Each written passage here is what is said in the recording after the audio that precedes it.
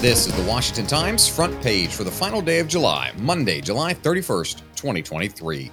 Thanks for starting your week with us. I'm George Gerbo. Those migrants who are making the attempt to cross the southern U.S. border with Mexico are paying more, according to a database of smuggling cases compiled by our Stephen Dinan. A Mexican crossing into the Laredo area of Texas is paying an average of $9,500, up from about $7,400 earlier this year, before the end of the Title 42 border pandemic expulsion policy in May. A Mexican sneaking into Arizona is paying an average of nearly $10,000.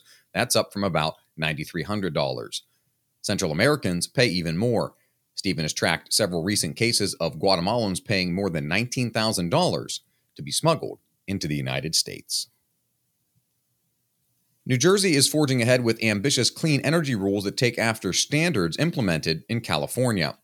Ramsey Touchberry reports New Jersey Governor Phil Murphy announced a rule this month to mirror one in California to phase out the sales of new gasoline-powered automobiles by 2035.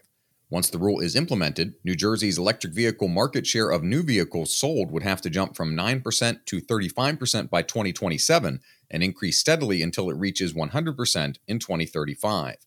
In some cases, Murphy is taking actions that would outpace green policies in California, which is known for spearheading laws that other Democratic-led states emulate. Congressional sources say the Biden administration won't tell lawmakers why State Department Iran envoy Robert Malley had his security clearance suspended earlier this year. Ben Wolfgang reports the State Department gave the House Foreign Affairs Committee a classified briefing on Friday morning.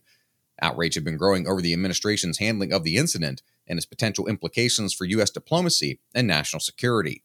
A Foreign Affairs Committee spokesperson told Ben the State Department provided no significant new information and would not explain why Malley's security clearance was suspended. The spokesperson said administration officials cited the 1974 Privacy Act in refusing to provide more details. House Democrats say President Biden's record is strong enough to pull him through his re-election efforts regardless of his son Hunter's legal issues. House Minority Leader Hakeem Jeffries told our Carrie Pickett that the president is going to have a phenomenal story to tell, noting that illegal border crossings are down and inflation is also coming down. Connecticut Congresswoman Rosa DeLauro said Hunter has already addressed his problems, and former House Speaker Nancy Pelosi said federal prosecutors are targeting him only because he's the president's son. And finally, Susan Ferricchio previews the closed-door testimony expected from former Biden family business associate Devon Archer. The 49-year-old Archer is facing a year-long prison sentence for securities fraud. He'll testify to members of the House Oversight Committee on Monday. Find all today's front page stories at WashingtonTimes.com/front page or on the Washington Times app, and find us wherever you get your podcasts. Just search Washington Times in any major podcast app.